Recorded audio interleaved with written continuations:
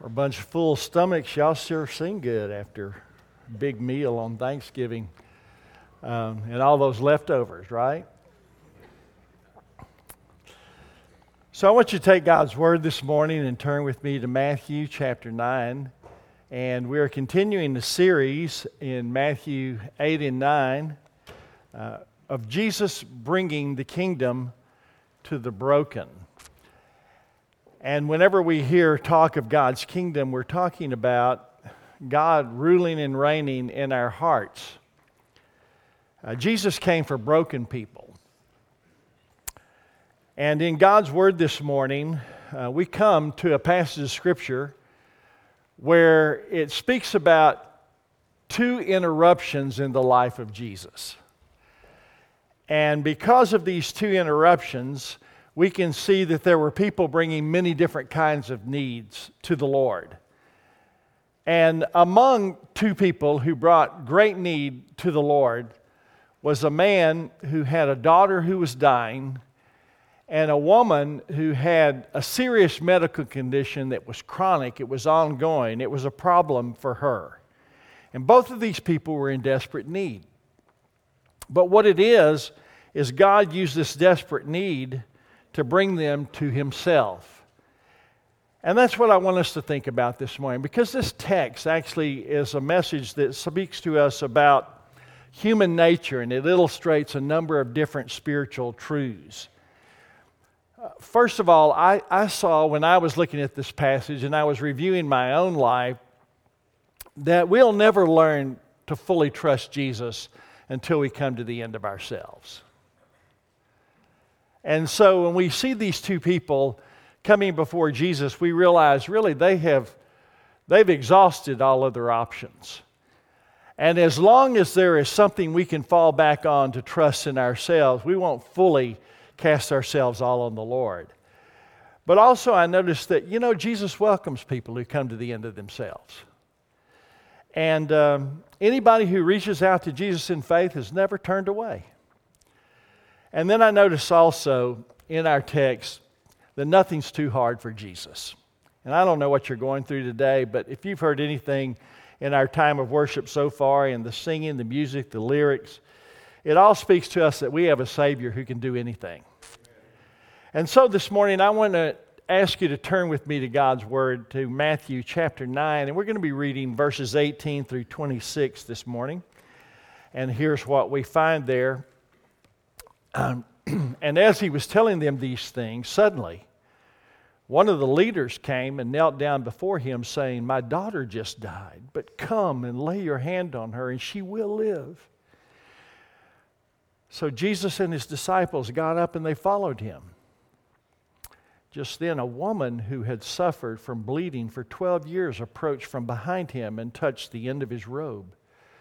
For she said to herself, "If I can just touch his robe, I'll be made well." Jesus turned and saw her. "Have courage, daughter," he said. "Your faith has saved you." And the woman was made well from that moment.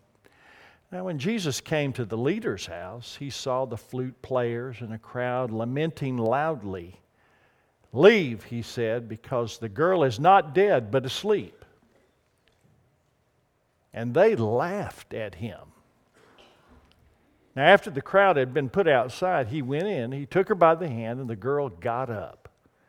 Then news of this spread throughout that whole area.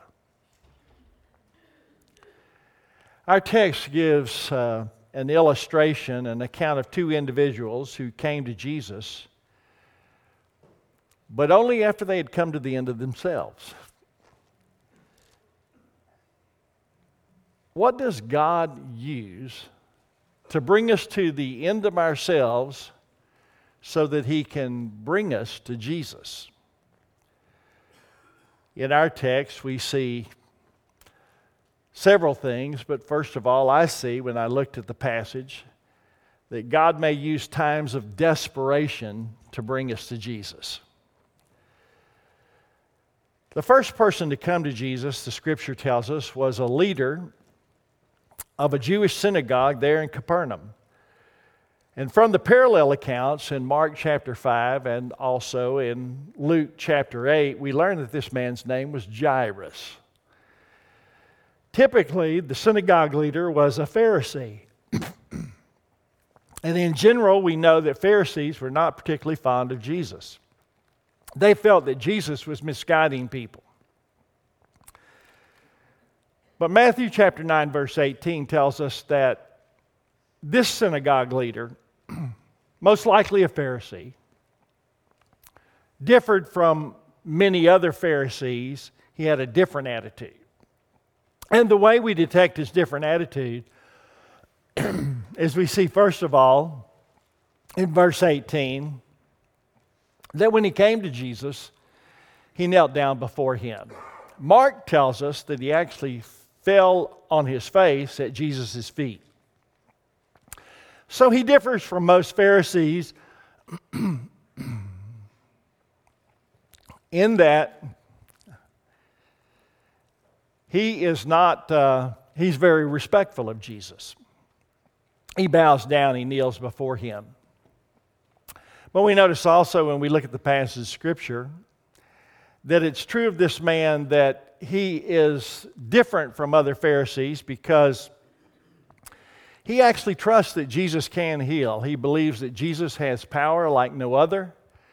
The Pharisees saw Jesus perform great miracles.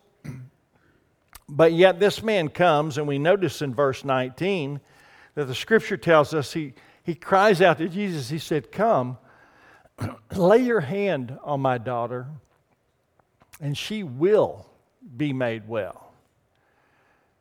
So he had faith, he had trust in Jesus, and Jesus showed,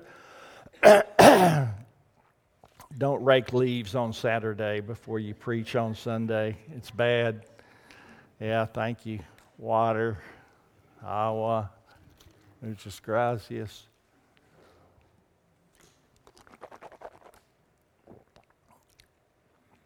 Wow. Thank you.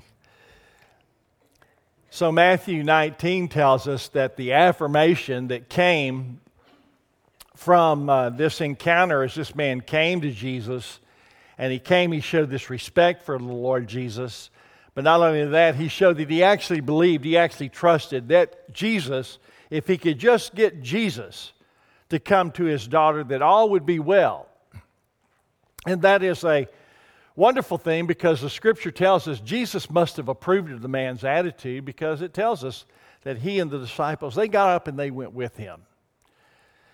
Now, when we compare Matthew's account with the accounts of the same event given in Mark chapter 5 and Luke chapter 8, it's uncertain whether Jairus' 12-year-old daughter was dead or near death when he came to see Jesus. But in the parallel passages, what we're told is that she was dying when the father came, and that she died while he was en route. Matthew combines these two passages, these two ideas, and he says that Jairus came urgently because he knew his daughter was very near death, but unknown to him, while he is en route, on his way to get Jesus, his daughter dies. So here we have a parent. We have a lot of parents here this morning. A lot of grandparents. So here we have a parent who had a desperate need.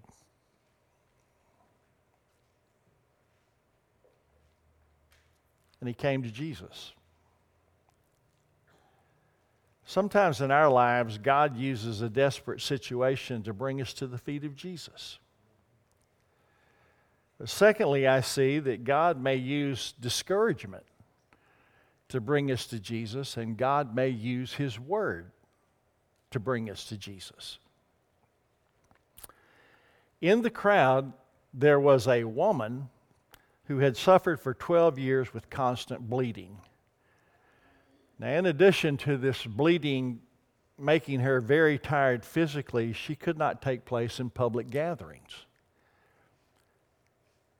And she couldn't go to temples, she couldn't go to synagogues, she couldn't be around other people because, as we read in Luke chapter 15, while she was in this particular condition, she was considered unclean. And anyone who came into contact with her, direct contact with her, was also considered unclean. Now, uncleanness is not a sin. It merely disqualified a woman from coming into contact with others, but because of the constant bleeding, what we find is here is a woman who was not permitted to enter into a worship gathering like this one for 12 years. And anyone who came into contact with her didn't want to be around her because it would mean for 7 days they would also be unclean and they couldn't go to worship with God's people. So what we have here is we have a situation where this woman has a social problem, she has a religious problem, and all that goes along with the physical discomfort that she was experiencing. Now, Mark and Luke tell us that she suffered a great deal from many doctors over the years, and that she had gone to them for a lot of different cures. She'd spent everything that she had to try to get some relief for her condition, but nothing seemed to work. Now, did you hear me say what I said? I mean, she had ran through all of her insurance money,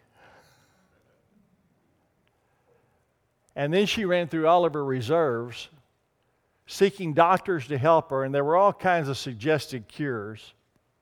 Some of them kind of bordered on the edge of a downright kind of magical potion. I mean, it didn't seem like anything that was remotely related to anything that was medical, and yet she had not been healed. So here we have a woman. Let's review. She's defiled. She can't go to worship. She's destitute. She spent everything she had on cures. She hadn't been able to go to worship for all these years. She can't be around other people because they're afraid to come into contact with her, so she's socially ostracized. For 12 years, she's been in this condition. She's discouraged. She's discouraged.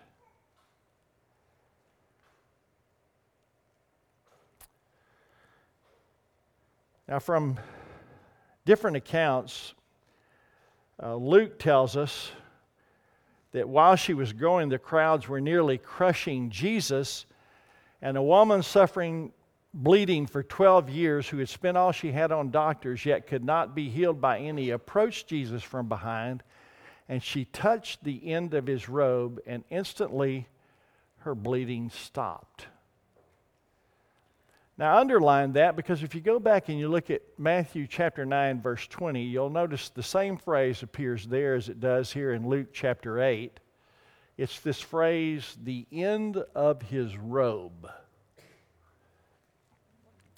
Now, from these accounts, we might get the impression that here's this throng of people, and here's this woman caught up in this crowd who wants to get to Jesus, wants to reach out and touch him, and so she's pushing, she's shoving her way through the crowd.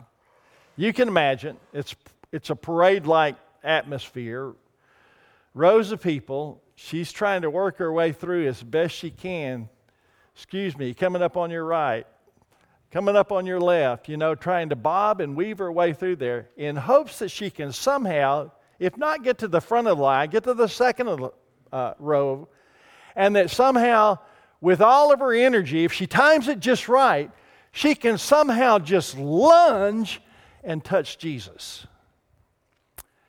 Well, that makes for great cinema, but that's not what's happening here.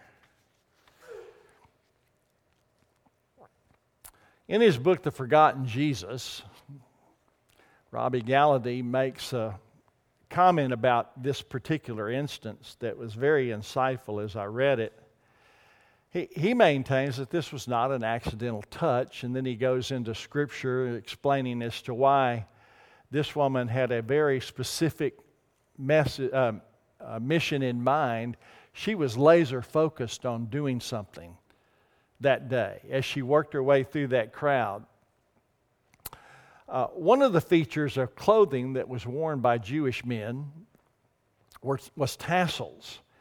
And these were located on the corner of their garments in keeping with the directions that are given in Numbers chapter 15, verses 37 to 40. And I want to read that for you right now. Numbers chapter 15, beginning at verse 37, it says, "Now the Lord said to Moses, speak to the Israelites and tell them that throughout their generations they're to make tassels for the corners of their garments and put a blue cord on the tassel at each corner.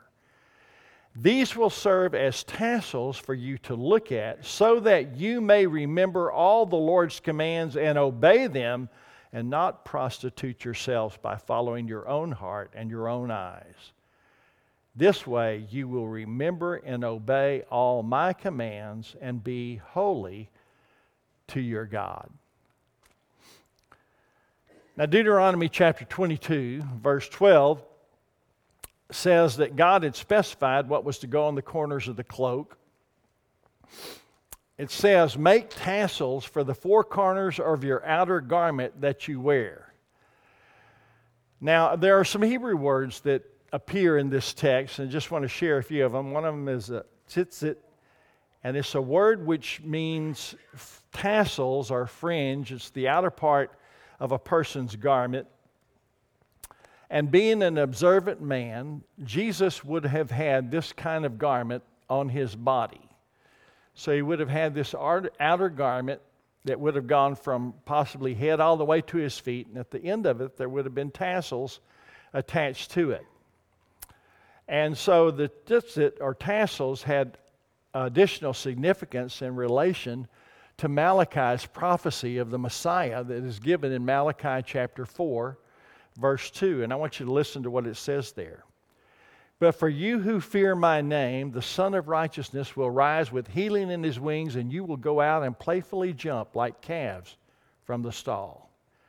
Now, when Malachi writes about the Son of Righteousness, he's not talking about an inanimate object. He's talking about a person.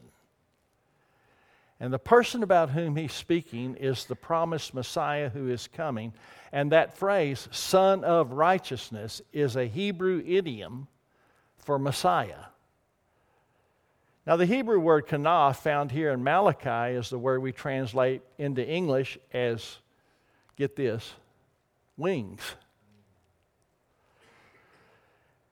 And so if you put all of these contextual connotations together, it's not difficult for you to come to a conclusion that when we look at the Malachi passage, what he's saying is that Messiah will appear and he will have healing in his wings, literally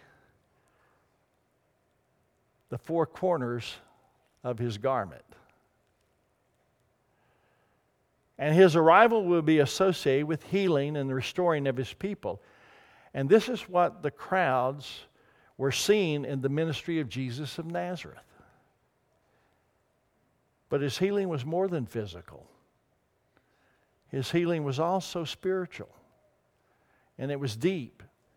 And it was lasting. Mark tells us that Jesus realized himself that when this woman had touched him, and he didn't know at the time who it was. He was surrounded by a great crowd. And that's why when we read the accounts in other places, when Jesus says, "Who touched me?" he realized somebody had touched him because power had gone out of him. And yet when he said, "Who touched me?" the disciples, perhaps who were, y'all remember the character Jairus?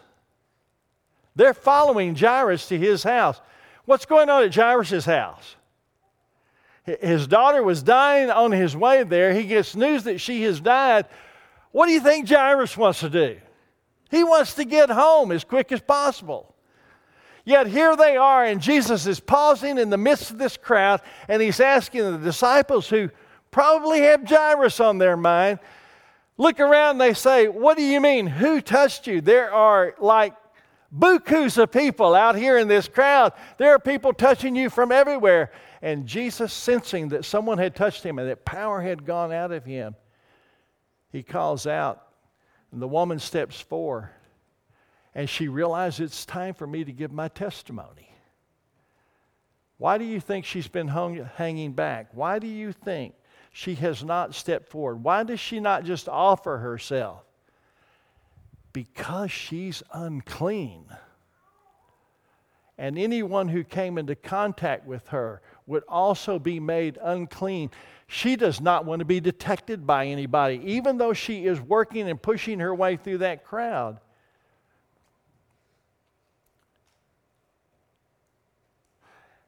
And that really shows us something about her faith, because Jesus turns and he says,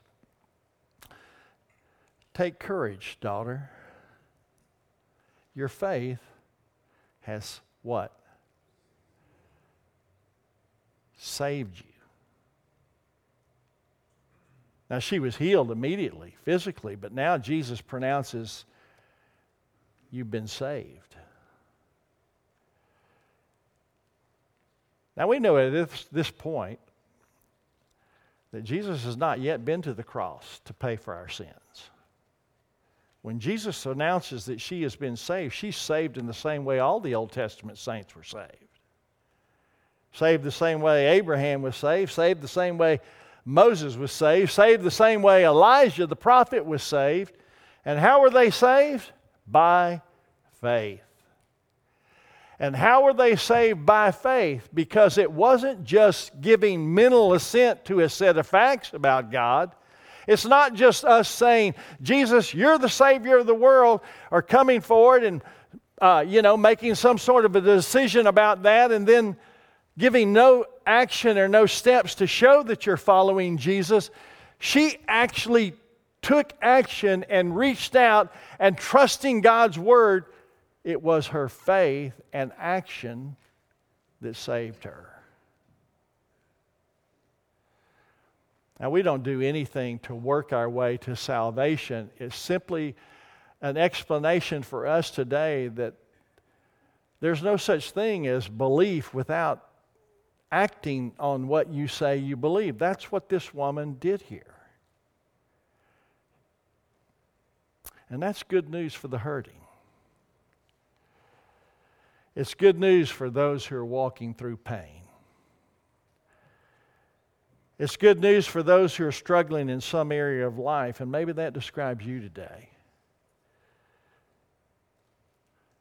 And I think the word for you today is take courage. You're not lost in a crowd. Jesus sees the individual in the crowd. Jesus knows what you're going through. He knows your situation. He knows what you're thinking right this very second. And what this passage is telling us is if it describes you today and you're discouraged, let your discouragement bring you to Jesus. And if you're searching for answers and looking for something in whom you can place your trust, put your trust in Jesus and believe God's Word, because God's Word will bring you to Jesus. But I notice a third thing in this passage, and we close with this. God may use delay to bring us to Jesus.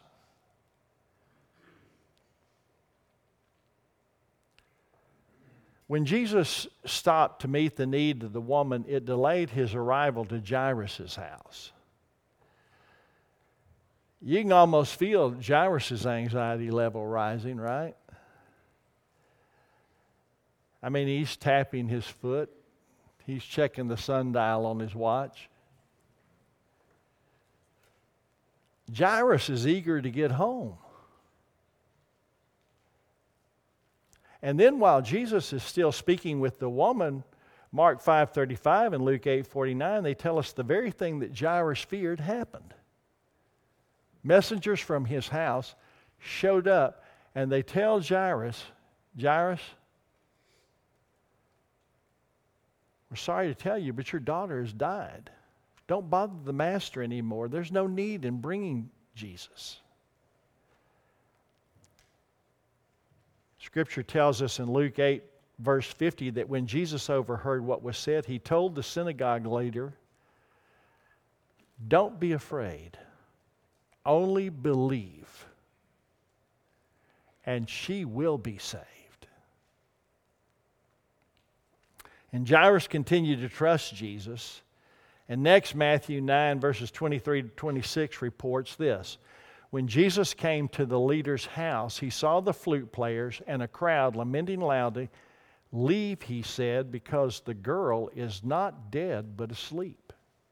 And they laughed at him. After the crowd had been put outside, he, Jesus, went in and took her by the hand, and the girl got up. Then news of this spread throughout the whole area. Luke's recording of these events offers a little more detail. This is what it says in Luke's gospel. After he came to the house, he let no one enter with him except Peter, John, James, and the child's father and mother. And everyone was crying and mourning for her. But he said, "Stop crying, because she's not dead but asleep." They laughed at him because they knew she was dead. So he took her by the hand. He called out, "Child, get up." And her spirit returned, and she got up at once. Then he gave orders that she be given something to eat. Her parents were astounded. You think? But he instructed them to tell no one what had happened. Now, a Jewish funeral had several elements to it. It had rending of garments. It had the playing of flutes. It had wailing for the dead. And we still see some of these things in the Middle East today. R.C. Sproul, he writes, the music of flutes and wailing could be heard. It was customary among the Jews of that time that when someone died, the mourning was public, not private. In fact, when there was a death, even the poorest family was expected to hire at least 2 flute players and 1 professional wailing woman. And they did this to guarantee that no one ever grieved alone. So as Jesus arrived at the home of Jairus, there was a great deal of chaos. You get the picture? I mean, there's people, there's noise, there's casseroles, who knows what else?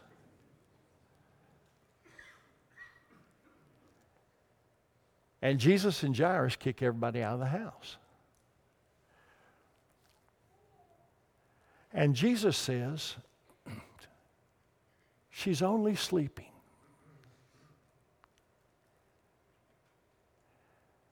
Well, you've got these paid professional mourners who have been hired to come to the house to help this family through the grieving process. And you've got these mourners who are there.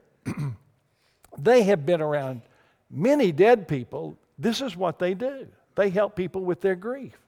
When somebody dies, people hire them. They come. They're there. They have seen a corpse.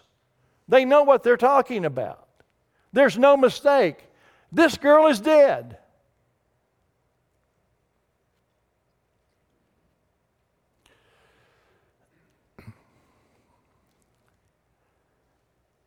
What kind of joy you think that was on the face of those parents when that little girl stood up?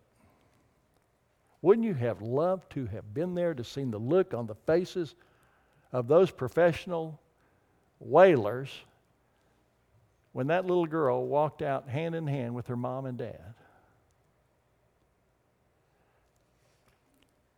Friends, the lesson here is sometimes God uses delays to test and to grow our faith so we will learn to live what we say we believe,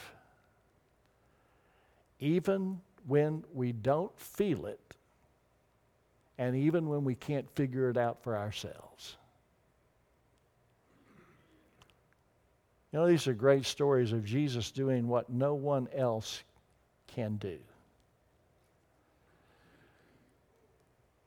So we have to ask ourselves,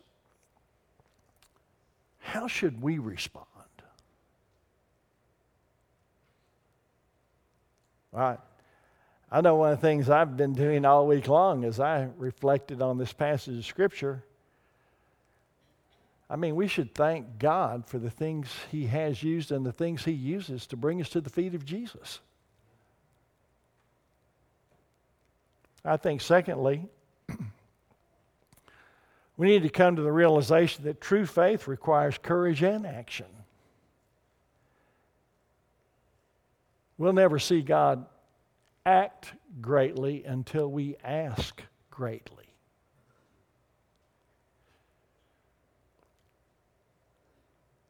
And then, how should we respond? Well, if you're going to surrender your life to someone, follow someone who can raise the dead back to life. Because Jesus alone is worthy to be trusted. Jesus alone is the only one worthy to follow as your Lord and Savior. Let's stand together for prayer, may we?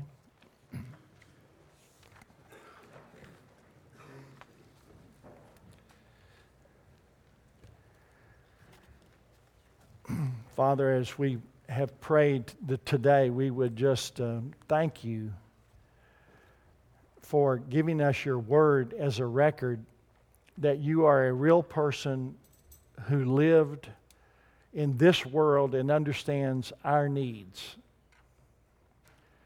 Thank you, Jesus, for coming to save us.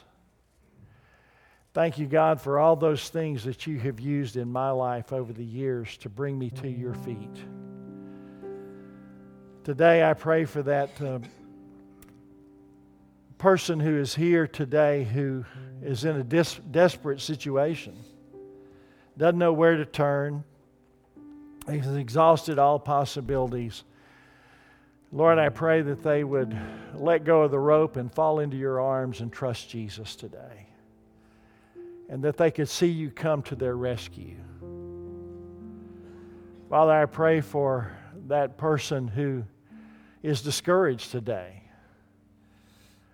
that has tried many different things to find happiness and joy and been met with disappointment time and time again, that they would realize that this is the way that you are bringing them to yourself. Father, I thank you for this story of resurrection, that you alone are able to give life, to raise us from spiritual death to spiritual life, to give us life eternal. And thank you for this testimony of one that you healed physically. Lord, we believe that you are able. And so today we come to you, Lord Jesus.